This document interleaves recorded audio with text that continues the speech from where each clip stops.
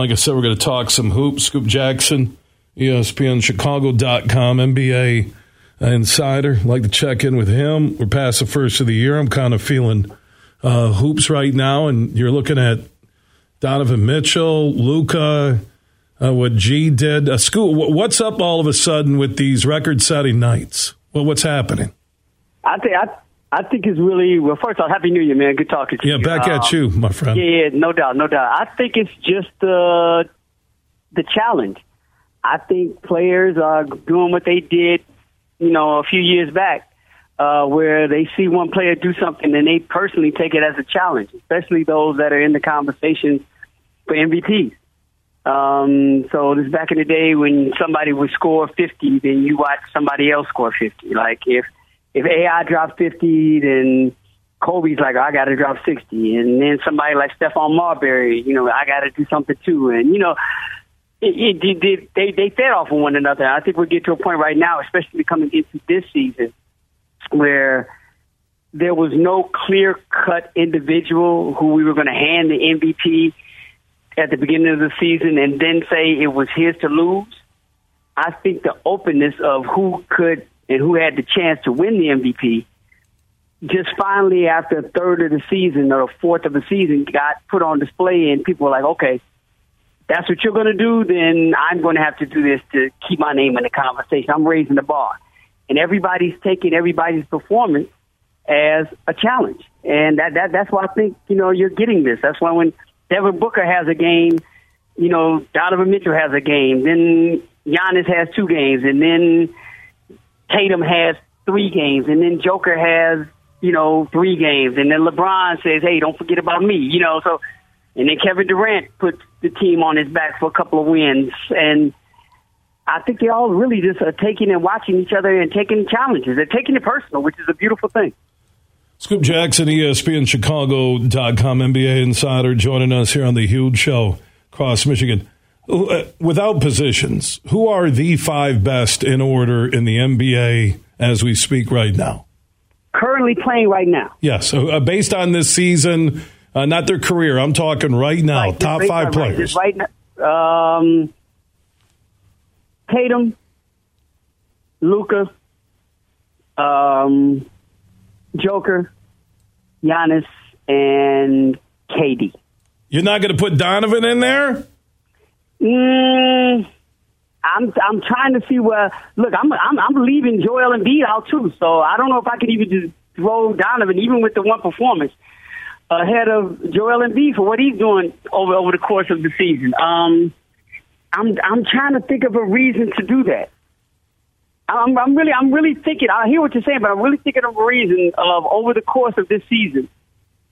If I feel, and I'm trying not to be caught up as a prisoner of the moment and what I just saw, Donovan do, because to me, as much as what Donovan did can be attributed to him as much as it can be attributed to the team he was playing at the time, and that's the Bulls. It went half and half as far as I was concerned. But really, over the course of the season, I don't think he's had thus far a better season than Tatum, Luka, Giannis, Joker, or KD. I really don't. And those names. Let me ask you a question, Bill. Do you? No, I would say he had a 71-point game, so that kind of sticks out. That's why I brought him up. One game. Yeah, that's like right. Like looking at Luka's performance and like, okay, Luka's now in the front run. That one performance, even though it's a tight race, one performance doesn't put you as the top runner. It's the course of what you've done. Now, Luka's been balling throughout the whole season, even though his team hasn't. They've been off and on, but Luka's been balling. And I'm not saying Donovan Mitchell hasn't. I'm just saying I can't see him over the course of the first. How many games are we into? Like 40? Yeah, 30. 40? Some teams like 37 to 41, basically, for most teams, right? Yeah, I can't say he's had over 40 games, a better 40 games than those 5 players I mentioned. And you asked for 5 players. So. Well, no, and what I love about that, and nothing against LeBron or KD or Steph or even Clay, who had the 50-plus night, is that's the changing of the guard. That's the NBA's next generation you just listed. Yeah. It is. Yeah, no doubt about it. And we can include, to me with Donovan, it's not just Donovan. It's what Cleveland's going to try to build with him as a centerpiece, because Darius Garland and he, to me, are going to go hand in hand the same way Chauncey Billups and Rip Hamilton did. They're going to be great individually, but together is where their powers are going to be. And I think they're going to wind up in voting situations and conversations that we have through the media and, public sentiment are going to cancel each other out in situations where who's the best guard in the league or who's the best player in the league or who should be in MVP voting. I think they're going to build up that tandem, and we're going to look at them as a duo. All they have to do is find a way to have the monster games that they have and have them together. Once they start doing that, then we will not be talking about Donovan Mitchell individually, because we'll be talking about Cleveland as the front runner to win the East every year, as the front runner to possibly win the championships every year. And I'm pretty sure Donovan will not be mad at that conversation when it happens over the next couple of years, I think. Scoop Jackson, ESPNChicago.com, one of the best NBA insiders in the business. And, that next generation of stars, and then you look at the standings, and it kind of reflects it when you see Denver leading the West and Memphis in order in terms of record, New Orleans, Dallas, Sacramento, which is one of the better surprise stories so far this season. The Clippers kind of bouncing back, getting Kawhi again on the court. Portland, Jeremy Grant's been an unbelievable pickup for Portland, and Phoenix in the 8th spot right now with Golden State might be disappointments. Same thing with Utah, sub 500. So, and the Lakers, 17 and 21. It's almost like there's a senior division of the NBA now. Right, exactly. But if you really look at the top of the West, outside of Sacramento, everybody that's in the top 6 seeds, at least in the playoffs, without having to be a play-in, are where they're supposed to be. The Nuggets are supposed to be there. Based on last year, Memphis is supposed to be there. Zion coming back, and they're doing this without Brandon Ingram. New Orleans is in the conversation. Dallas is as they should be. And the Clippers are there. And that's really with Paul George and Kawhi platooning, and especially Kawhi platooning throughout the whole season. So everybody's where they're supposed to be. I don't think we expected Phoenix to be on the outside looking in, but I think if we're being realistic, we can't expect them with all this going on internally, not just with coming into the season with, the Ayton situation and the signing of him and the quote-unquote rift or whatever between he and coach. But the Robert Sarver stuff, we can't just really think that that's not having some type of impact on them. And I'm pretty sure it is.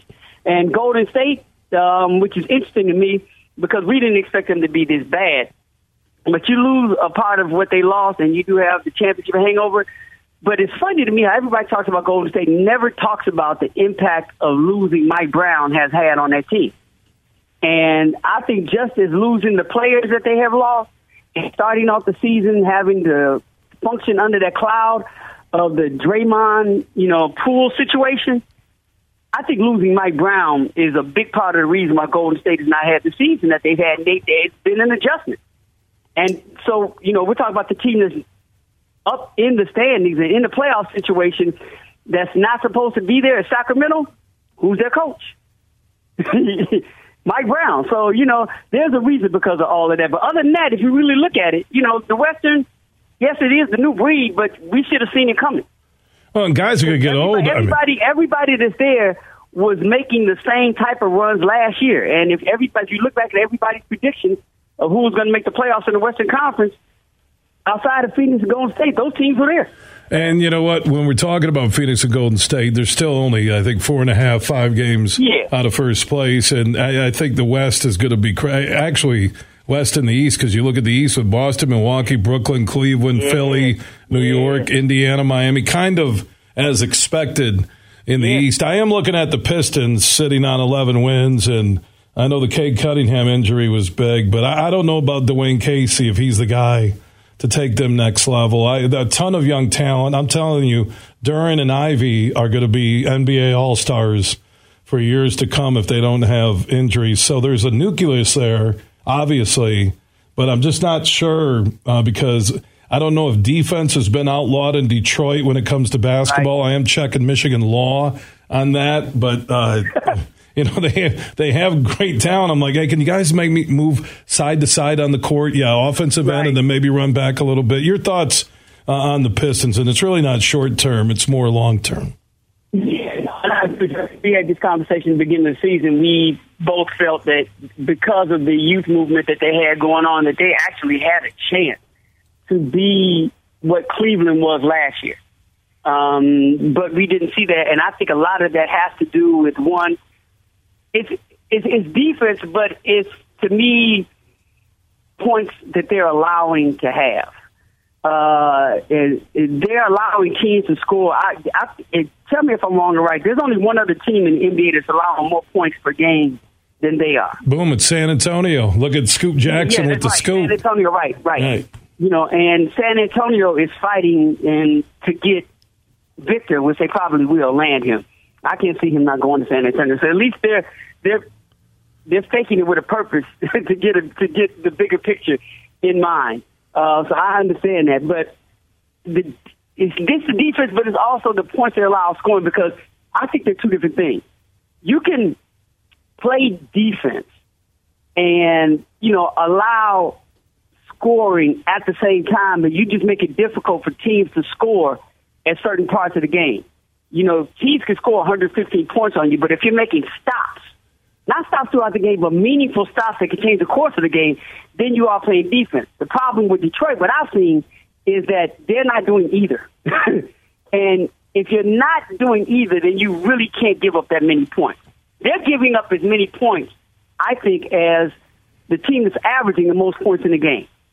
And as a team, you can't. And I think Boston's averaging 100. I think Boston's averaging the same amount of points in scoring that Detroit is giving up. They just can't do that. That's why Casey. You can't do that. But Casey, they need another coach.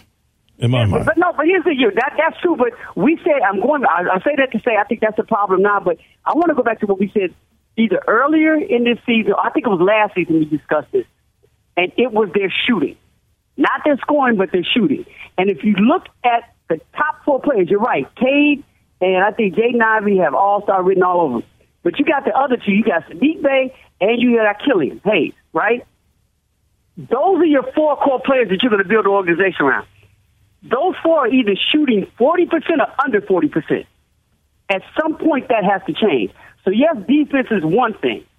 But your four core players cannot shoot an average of 40% and you expect to win. Somehow, whoever comes in there coaching has to teach them how to take better shots. We said this last year about them, and we thought that would change, and it really hasn't. So, to me, there's two problems. And maybe you can land them in one thing, and maybe it is somebody else besides Dwayne Casey. Because you have to find somebody that teaches them not only how to systematically stop teams from scoring so much on them, but you also have to have your four core offensive players shooting at least 45% if you expect to compete. Scoop Jackson, he is the man, ESPNChicago.com. He knows everything about the NBA. He knows everybody. Man, it's good to catch up. We'll talk again soon. Just wanted to look at the calendar, a little hoops conversation today after a crazy football season. You're a good man, Scoop. Oh, man, no problem. Happy New Year. Let's keep it going, man.